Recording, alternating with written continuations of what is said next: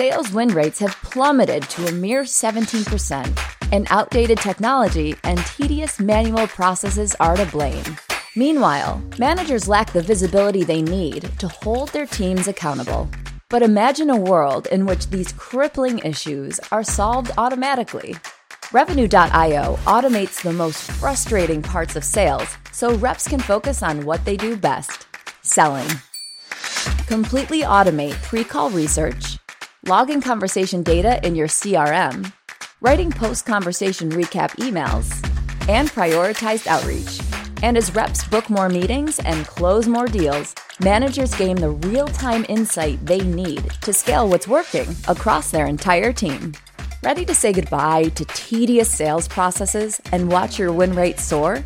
Head over to revenue.io to learn more.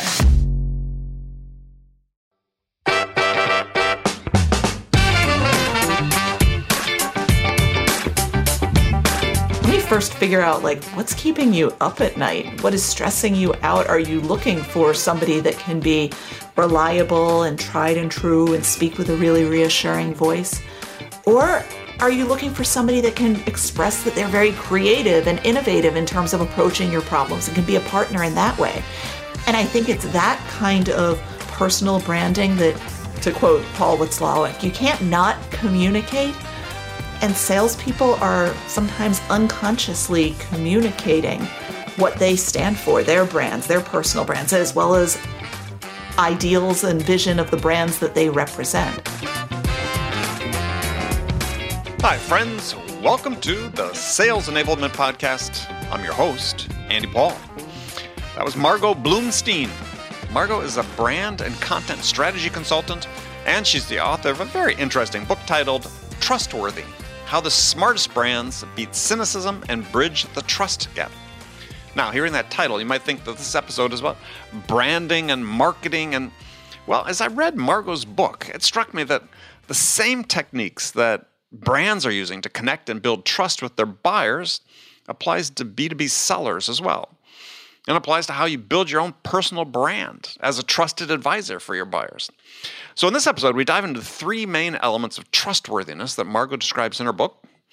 She calls these voice, volume, and vulnerability. And we'll talk about what each of those mean for individual sellers and how they connect and interact with their buyers. We'll also explore why humans trust humans and how to quantify trust. And then we dig into why abstraction is such a critical skill for sellers to develop. So lots of great information for you today. But before we get to Margot, I want to remind you to subscribe to this podcast wherever you listen to it. And if you subscribe, we'd certainly appreciate it if you could also give us your feedback about how we're doing in the form of a review. So thank you. All right, let's jump into it. Margot, welcome to the show. Thank you so much. I am thrilled to be here. Well, thrilled to have you. We share publishers, so always excited to have another page two author join me. So tell us a bit about you. What sort of work do you do? I'm a brand and content strategist and speak frequently on those topics and write a lot about trust, how brands can build trust, earn trust, do their part in contributing to rebuild some of our social issues, societal issues around trust. Interesting, yeah. Well, it's funny. I sort of wrote somewhat about the role of business and sort of developing that in the wake of January 6th. And yeah, people really didn't want to engage on the topic on places like LinkedIn and so on. It's like, yeah, don't bring societal issues into business. But it seems like that's changing somewhat, isn't it? Yeah, and I don't think I don't think it's a tenable position from what different audiences and consumer groups want from business.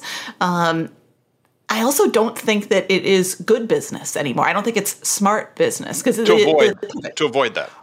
Right. I mean, the prevailing wisdom used to be that business has no place in politics. Business should stay out of politics. I think we've heard Mitch McConnell parrot that a bit, too. Well, other than the fact he relies on business to fund his political party, but yes. Right. Well, both political parties, right. Yeah. Yeah, and I think that in the wake of Citizens United, we've sort of ratified this idea that business has a role in politics and money makes the world go round. But I think even stepping away from that, more and more consumers do want to know the values of the organizations they support. They want to see if their values are reflected in those organizations. Right. And I think the smartest, most authentic, if we want to bandy about that buzzword, the most authentic way for businesses to truly engage in the communities that they want to support is to pay attention to the issues that affect those communities. Well, and one of the prices of doing so is that you may alienate part of your customer base, or what was formerly a customer base. Right. I mean, what you're saying is that, this is interesting, I hadn't really thought about that, is that increasingly companies can be put in a position where they sort of have to choose. They can't straddle the middle anymore. Right. And I think that idea of being able to kind of stay out of politics, stay above it, or just be neutral, that's foolhardy in an increasingly polarized world, and especially around issues where there are kind of clear differences of perspective. And I think the idea that businesses should stay out of politics, that in itself is a political statement, because it reflects privilege that oftentimes it isn't shared by groups that are affected by those politics and policies. Yeah, interesting. We'll talk more about that. I mean, so you've got a new book we're going to be talking about. It's called Trustworthy: How the Smartest Brands Build Cynicism and Bridge the Trust Gap. And when we talk today, I sort of look at this from sort of two perspectives. One is certainly brands as we know them, but also as individuals, that increasingly there's a sort of felt need to develop our own brands, right? Especially in sales.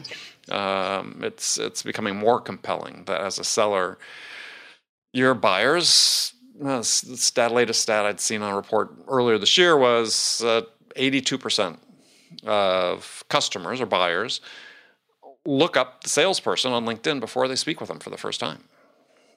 And what are they looking for? Well, they're not just looking where you live. I mean, they're looking, who are you? What do you stand for? What's your point of view? What kind of work have you done? That's your brand, and your brand suddenly starts becoming much more important. Right. I think it's a combination of brand, but also, I guess, narcissism. Like, humans are narcissistic people. Everybody's favorite topic is themselves. Yeah. And I think, as we know in business, it's products don't sell products, people sell products and services. And we always seek out relationships, I think, when we are looking at something that is bigger than just a low dollar value transaction, or something that is merely transactional. If there's that opportunity to connect around something, I mean, we may say that, nobody wants a relationship with their insurance company except for maybe insurance salespeople. Right. But when somebody's going to LinkedIn before they take that meeting, or maybe in the lead up to that meeting, it's that sense of, we tell ourselves, I want to find out more about this person, see what we have in common. It's that tendency toward homophily of saying, let me find people more like me, which is driven by narcissism. It's saying, what do you have in common with me? Right. Where do we share common ground? And that's how we build trust, by building rapport. Yeah. By saying, I can trust you because I can know you by knowing myself. Mm-hmm. And it's a powerful thing that plays out all the time on LinkedIn. Well, in the world, right? Just not LinkedIn. I mean, I think that impetus exists, just in human relationships in general. I would, right? I mean, that's how we make friends, right? We find those things that are in common. It's interesting. You don't hear the word narcissism used in sort of a positive sense, but we are wired to connect as humans. And it's funny, there's sort of this pushback in some dimensions you read, again, in the echo chamber of LinkedIn, about, these relationships are important. The buyers don't want those relationships. It's like, well, yeah, that's just not the case, right? And I think it's perhaps even more true as we start seeing more automation coming into our space and sales and business in general. Is if you're a human being who's wired to connect and you have a job that's, let's say, make a decision to buy, certain, software system or whatever, yeah, you're going to want validation that comes from talking with another human at some point. That's part of the trust fact that you have to build. Right, right. I think, as you said, you want that validation. That's a lot of what I was digging into in Trustworthy, looking at how people overcome cynicism, how brands can help people overcome that inherent cynicism that today undermines so many sales cycles and undermines so much marketing.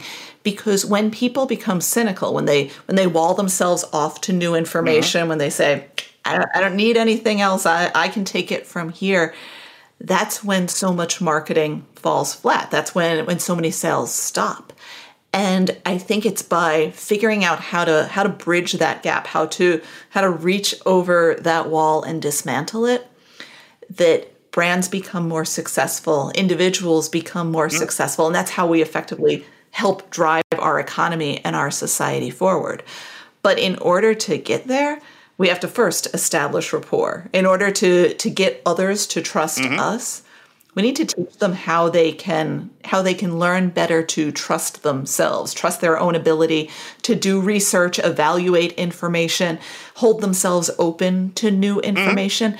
And that comes from starting from that point of confidence where they feel like new information can help validate their learning process and their ability to make good decisions. Because I think what we've seen change over the past 5 years, and this, of course, predates the pandemic, but as sales cycles have slowed down, it's that people are becoming less comfortable with making decisions.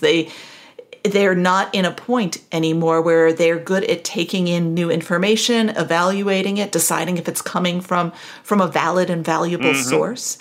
And the effects of gaslighting that, maybe started in a political arena or among media that supported those politicians, that now affects every industry.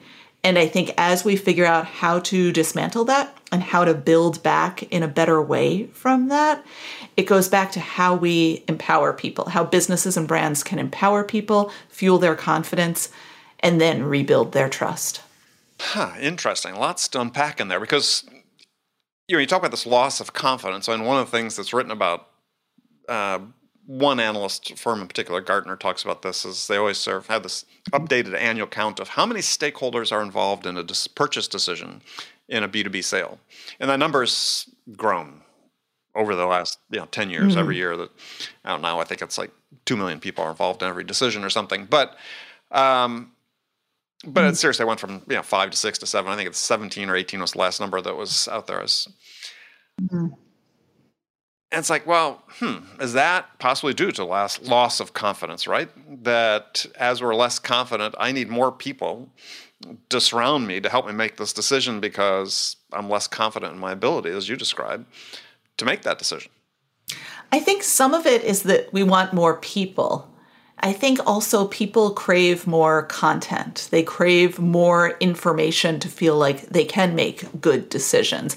And maybe that's to help them kind of marinate on ideas, to sort of settle in and move through that cycle of discovery and confirmation and validation. The more times they can do that after, whether it's putting a product in a shopping cart or taking in new information from a politician or about some sort of social issue, the more times they can do that, the more it literally deepens those grooves in our brains, the more we lay down those existing mental maps to say, yes, this is becoming a part of what I believe in my very belief structure.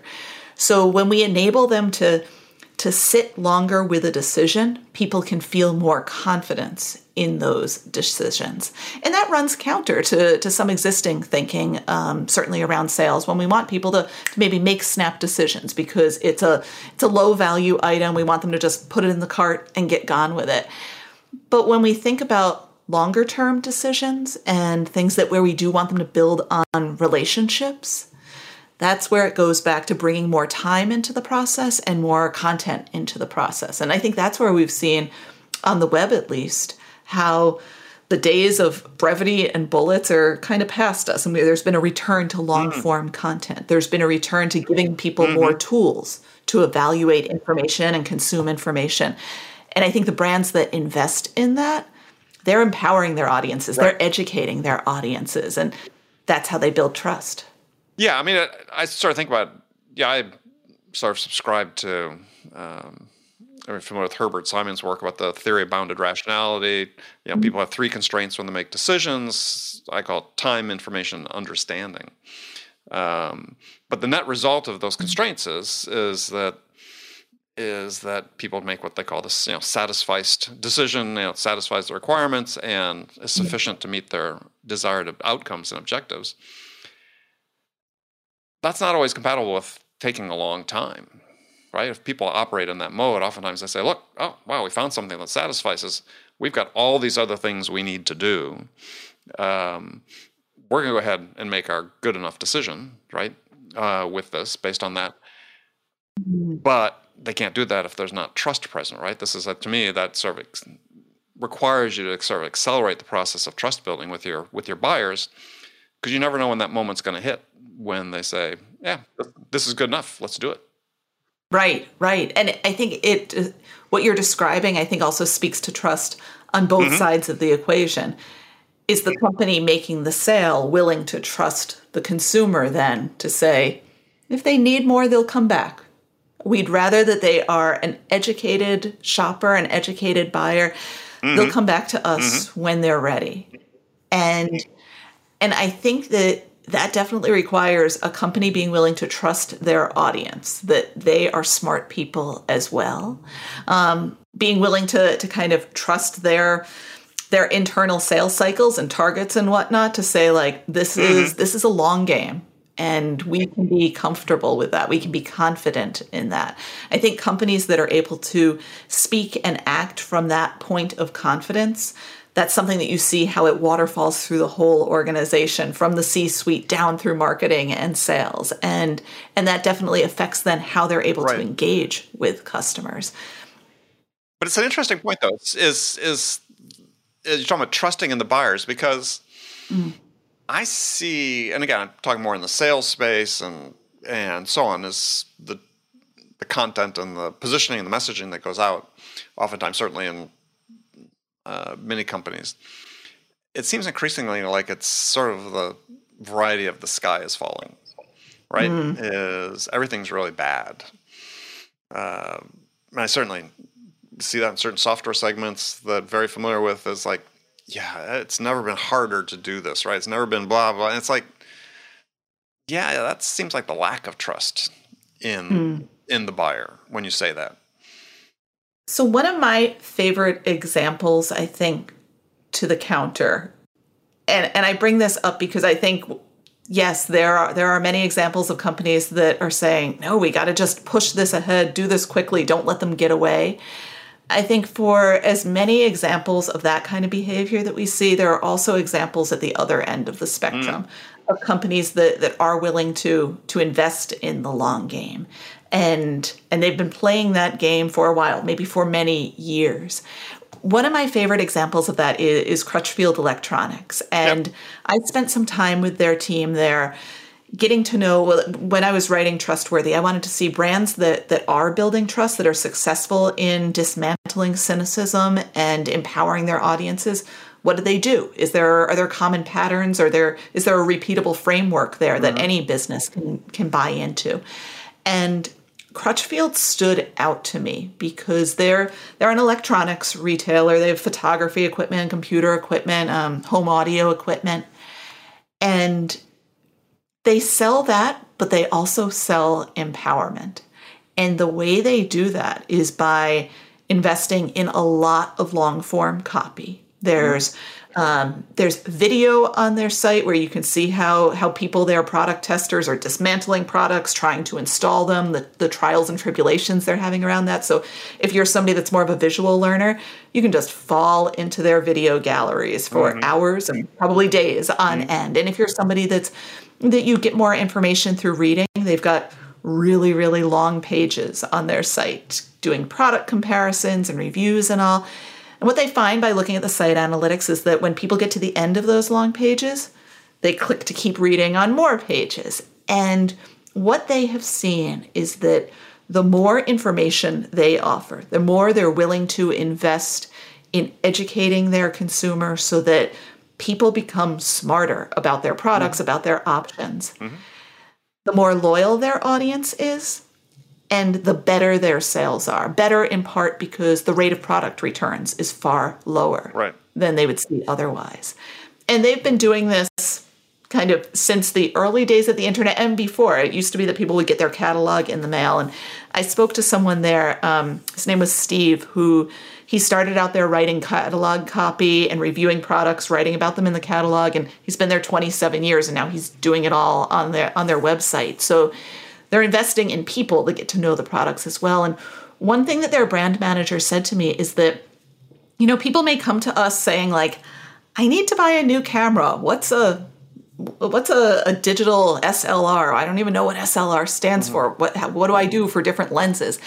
And by the time that person is willing to buy the product, is able to buy the product, it's more or less a no-brainer for them. They've become smarter with asking their questions. They can ask better questions. They see a lower rate of product returns because people spend so much time. But I mean, going back to your earlier question, it requires companies being willing to give people the content and give them the time and space to spend that time, to sit with it without seeing, 1,000,001 pop-ups of saying like, hey, you abandoned this in the shopping cart, or you ready to buy that? Yeah, in the B2B world, it's having somebody call you or email you, put you in a cadence and bombard you.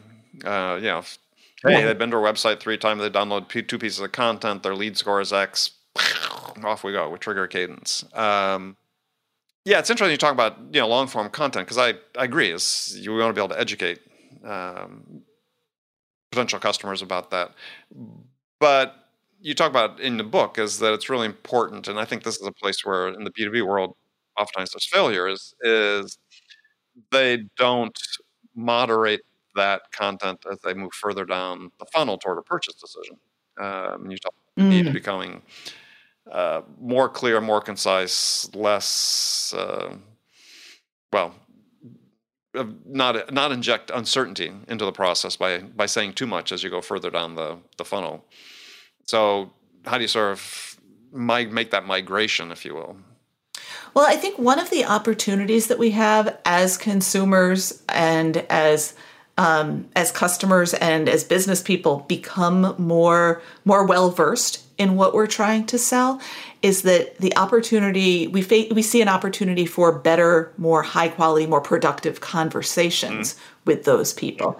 And kind of going back to what we were initially talking about with how we establish those relationships with the person on the other end of the phone, there's a better opportunity for a relationship when that person is more educated about the subject matter, when they can ask better questions about it. Suddenly, it's no longer, your potential customer that you're talking with, but somebody that's become kind of a colleague on equal footing, where you're able to start to bring out the jargon of the industry and establish rapport in that way. And I think that's an opportunity for many businesses, especially in the B2B context, because as your customer is becoming that much smarter, now you can have those better conversations with them and dig more into the nuance of what you're offering and learn more about their needs, so that when it's time finally to make that sale, and they know that their confidence in it is entirely appropriate, that you've come to this kind of conclusion together.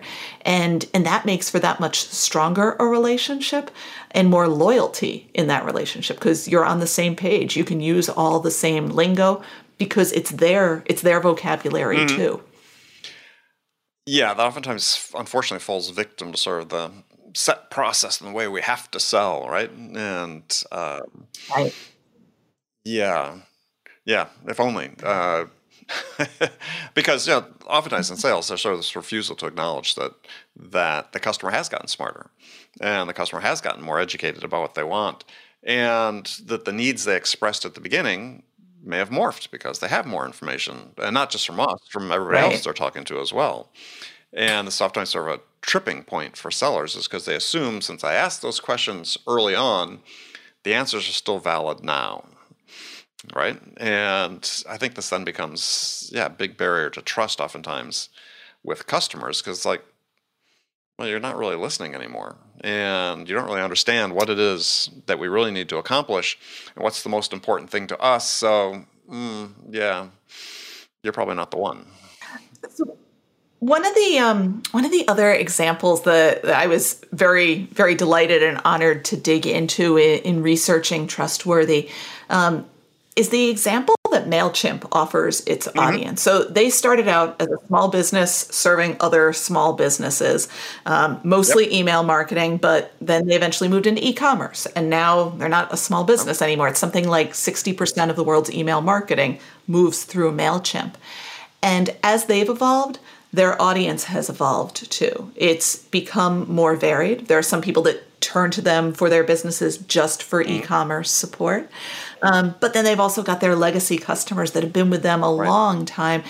And they want to make sure that they never alienate that audience by rolling out new features and new products and all.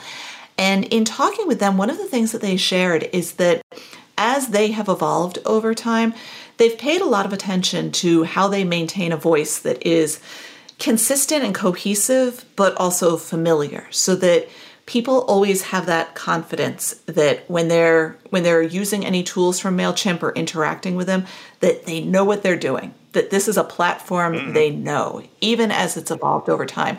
And I think for business users, for marketers to always have that confidence so that they can turn to their senior leadership and ensure that it is still a good investment, that's really, really important. There's a lot on the line there. And they talk about how they've also developed their voice with kind of more variation and nuance to vary it appropriately in terms of tone for the different audiences that they engage. I think that's a really valuable lesson for many brands, that you don't have to be monolithic to be consistent. And to your point, as your audience is getting smarter, for MailChimp, maybe they're talking to a marketer that has come over from a competitor or just somebody that's been in the business 20 or 30 years. Then they can use more jargon. They can speak to them at a different level. They might be sharing the same sort of information as they offer more of somebody that's new to their platform, but they can do it in a tone that's more sophisticated so that every step of the way, regardless of their audience, businesses should always be meeting that audience where they are, even if it means meeting them where they are to help them move to the level of sophistication and kind of marketing wisdom and maturity as to where they need them to go. They're always first meeting them where they are and ensuring they have that sort of verbal and visual rapport. Well, I mean, I was thinking about that as I was going through the book. I said, it's just think about as it applies to individual sellers, because they are reflecting a brand that's their own these days, but also partially the company they work for. And as you talked about voice, having this identifiable personality. I would say most sellers aren't really conscious of that. But they are out talking to all these different people. The tone, the way they communicate has a big impact. And probably don't think about, well, I'm talking to this person, vary it because I'm talking to this person that has more experience, this person has less experience. We tend to be, these days in sales, much more focused on a process, and we'll bring content to bear on them. And I don't think it oftentimes differentiates based on who the real individual is that's reading it and consuming it. Yeah, and yet isn't that core to consultative selling, the consultative sales process, being able to kind of effectively mirror the needs of the person at the other end of that communication with what you can offer to meet their needs? I think that very much applies in the context of communication as well. Well, yeah, I mean, when I look at the trust gaps that exist in B2B sales, the first and biggest one is just not understanding what's the most important thing the buyer's trying to accomplish. And then everything sort of flows from there, because you can have great content, but if the buyer's not feeling understood, then I said the trust you need isn't going to exist, and everything sort of falls apart from there. And this is I think, maybe it just flows from the fact that we sort of turn trust into such a cliche in sales, right? And maybe really don't understand exactly what it means. I mean, you have an interesting thing. You talk about how you can actually quantify trust, and I thought that was very, very clever. Stephen M. R. Covey talks about how to quantify trust and the speed of trust as well. I mean, it's not some, ephemeral thing. It's actually something that you can quantify. Right. That also takes, to a degree, vulnerability. And that's something that I write about a lot in Trustworthy, because I think, like transparency and authenticity and trust, it's something that we fling around with abandon. You can't have a meeting absolutely. in marketing departments without talking about empathy and the many things that can mean. Don't trigger me. We won't go down that road. Yeah, I mean, well, because three primary types of empathy, generally, right? This people talk about, and we always refer to perhaps the most or the least useful form in sort of our conversations when we have in marketing and sales, right? So I can feel what you're feeling. It's like, well, yeah, it's not really useful in the big context of things. What's useful is cognitive empathy, which says, look, I understand why you feel the way you do. Thus, I can take action to try to help you. But if I just feel your feelings, it's like, that doesn't really do much for me. Yeah, so Paul Bloom's premise in his book Against Empathy. It takes a degree of hubris, too, to say that the only way I can relate to you is if I can relate your experiences to my own experiences, because we haven't shared all experiences. But I think if we can start with a point of compassion, that allows us to get back to that issue of relating to, in B2B context, kind of relating to the person at the other end of the phone. If we can first establish rapport where I can engage you on an emotional level, then when I have that emotional interest, then I can move it into an educational context. But before I can relate to your biggest goal, your biggest business need, let me first figure out, what's keeping you up at night? What is stressing you out? Are you looking for somebody that can be reliable and tried and true and speak with a really reassuring voice? Or are you looking for somebody that can express that they're very creative and innovative in terms of approaching your problems and can be a partner in that way? And I think it's that kind of personal branding that, as you said, you can't not communicate. To quote Paul Watzlawick, you can't not communicate. And salespeople are sometimes unconsciously communicating what they stand for, their brands, their personal brands, as well as ideals and vision of the brands that they represent. And I think if they could just put the brakes on first to first figure out, well, what do I need to communicate about my values, about kind of my personal communication goals and personal message architecture in this next meeting, I think that helps to build rapport and lay the foundation for trust. Oh, absolutely. Yeah. I mean, it's the inability to be conscious about the actions they take and have a point of view, because everything tends to, I think it's part of this sort of anti-expertise, anti-experts, movement we've seen. This is certainly, it's not just the last 5 years. It existed before. I mean, Tom Nichols' book, The Death of Expertise, came out, before that. It's like everybody wants to become vanilla. It's like they're afraid to sort of stand for something and for fear of perhaps alienating. And the point you made is absolutely true. It's not just as a brand, but as an individual in your own brand, as a seller, you have to know what you stand for. You have to know what your values are. You have to express those, and through how you sell and how you interact with people, that becomes your strength, not your weakness.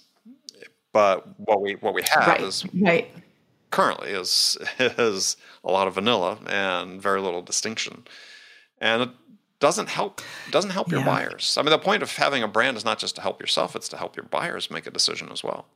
Right, because it's that distinct voice and how you make your values visible that tells them who you are and how you are. But you're right. I think that that level of vulnerability is risky, and you do run the risk of alienating people within your audience, potential customers. But you also face the potential reward of attracting an even greater audience.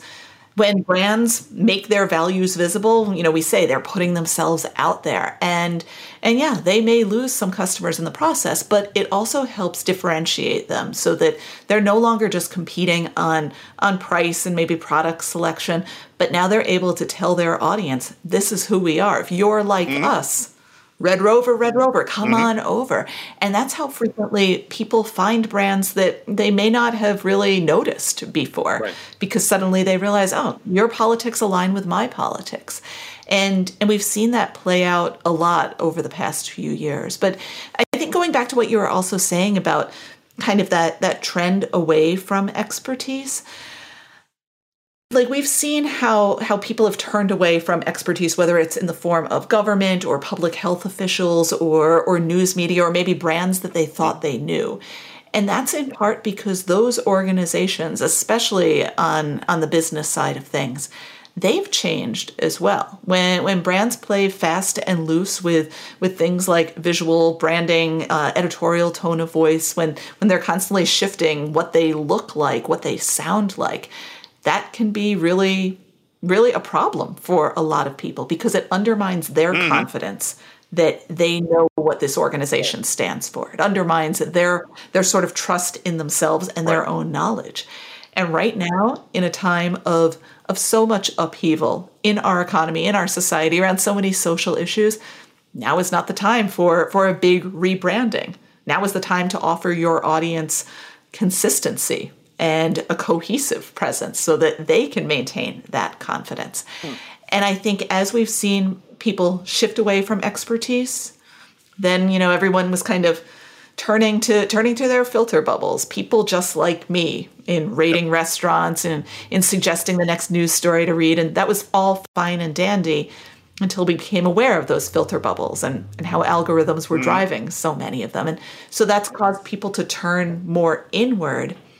Kind of gets back to that issue around how narcissism drives so many of our choices. But as people turn inward and say, well, I'll just go with my gut, what feels right probably is what is right, I don't need more information, that's when they put up that wall of cynicism and then discover that the gut instincts that they used to have been depleted and diminished by gaslighting, by organizations and politicians telling us not to believe the wisdom of our own experiences.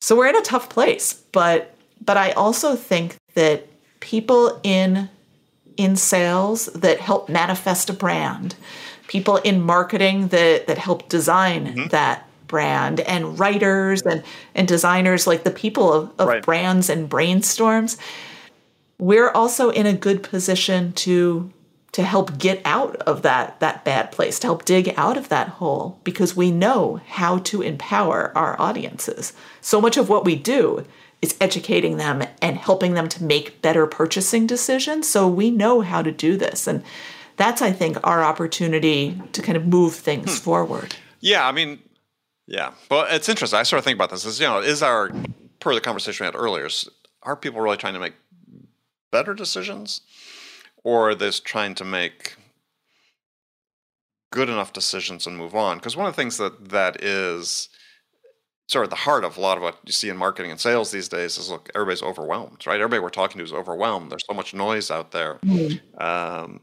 and so many sources of information competing for slices of their attention. How do we get them to focus on what we're trying to do to help them? And yeah, there are some organizations now they think we're trying to get our customers to make the best possible decision. It's like, yeah, I don't think your customers want to make the best possible decision. They got too much going on. They just want to make a good decision and move on to the next one. And I think trust becomes very paramount in that, because I like to say if you're the first to trust with the customer, your odds of winning the business go up substantially. Right. And I think also if you're the first to help the customer learn how to trust themselves, I think it's that people want to make good decisions, maybe good enough decisions, but they want to make good decisions and then feel good about the decisions they make.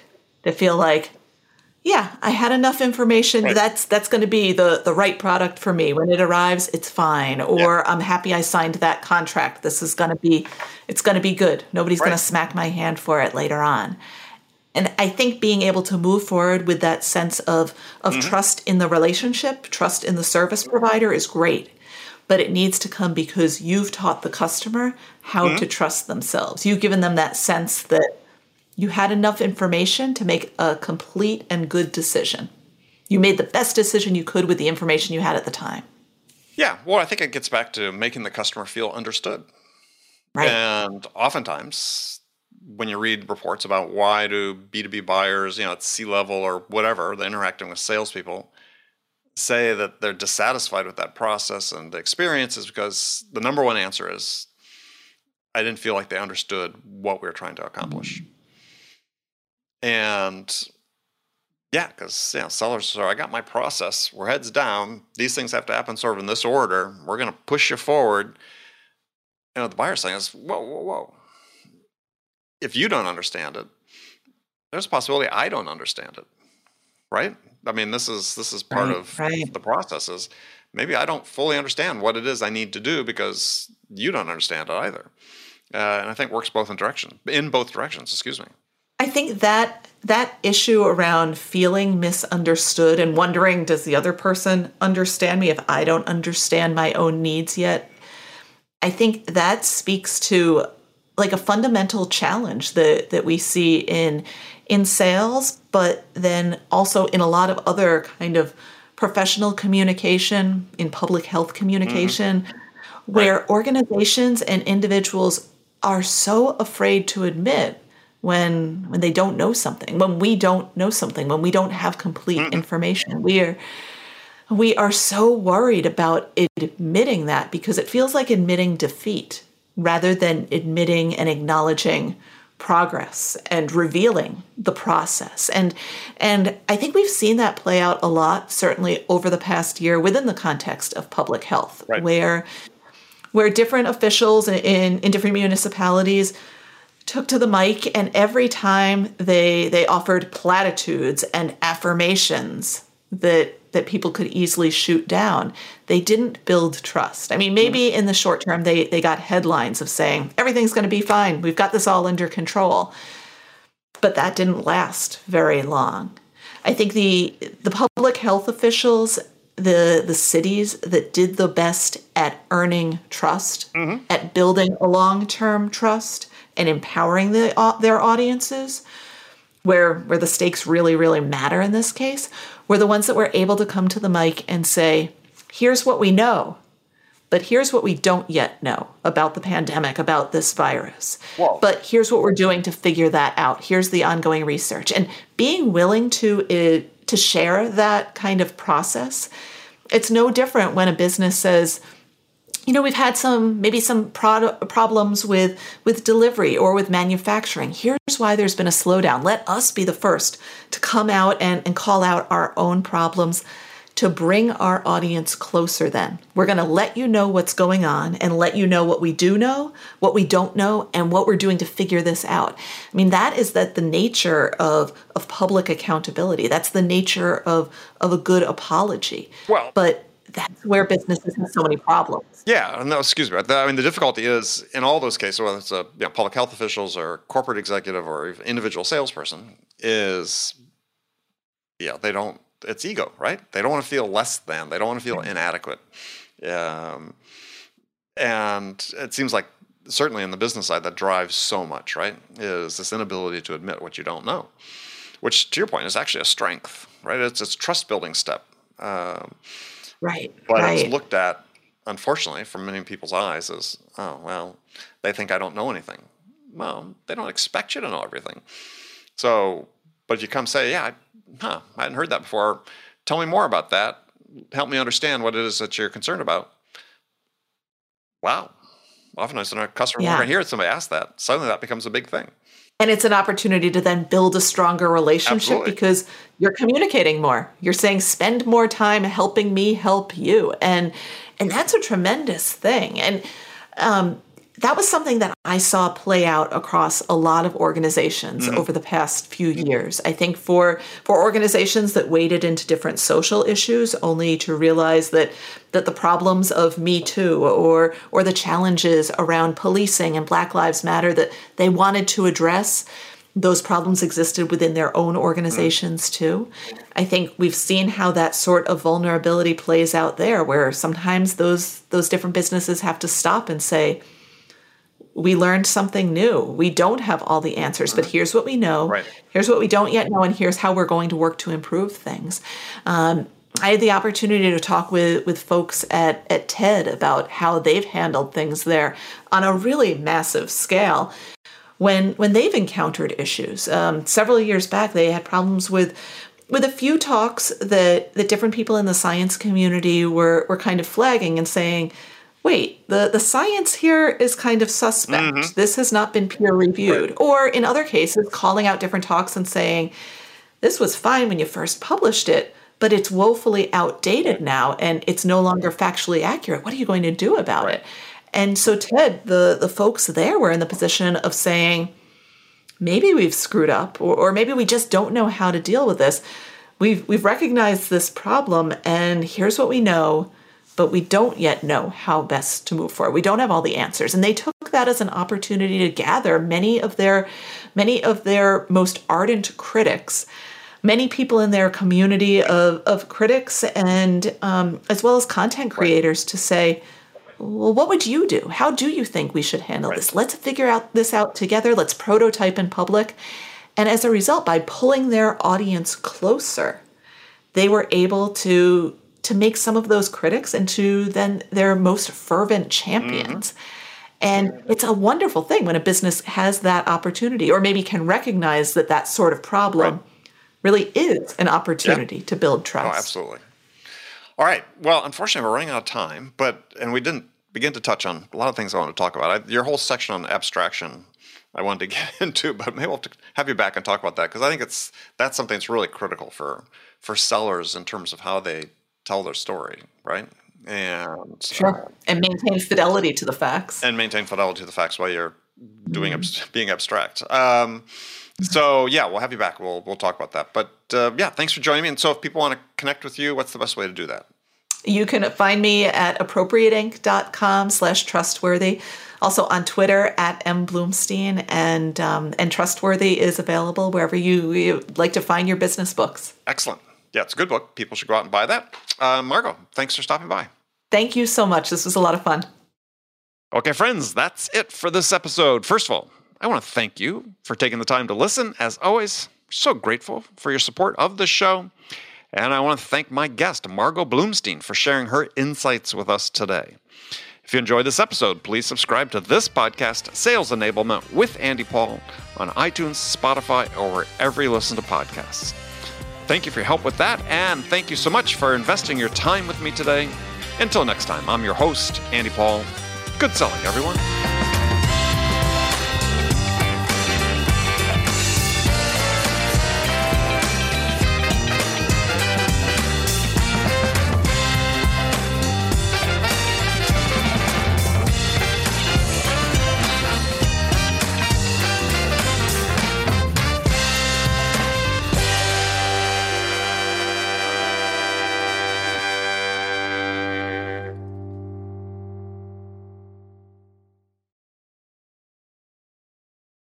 Hey, sales strategists. At Revenue.io, we're not just imagining the future of sales, we're building it.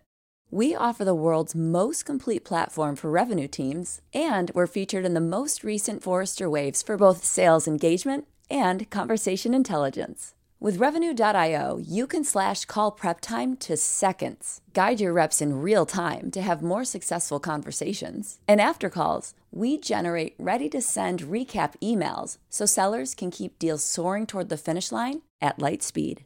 See the future of sales now at Revenue.io.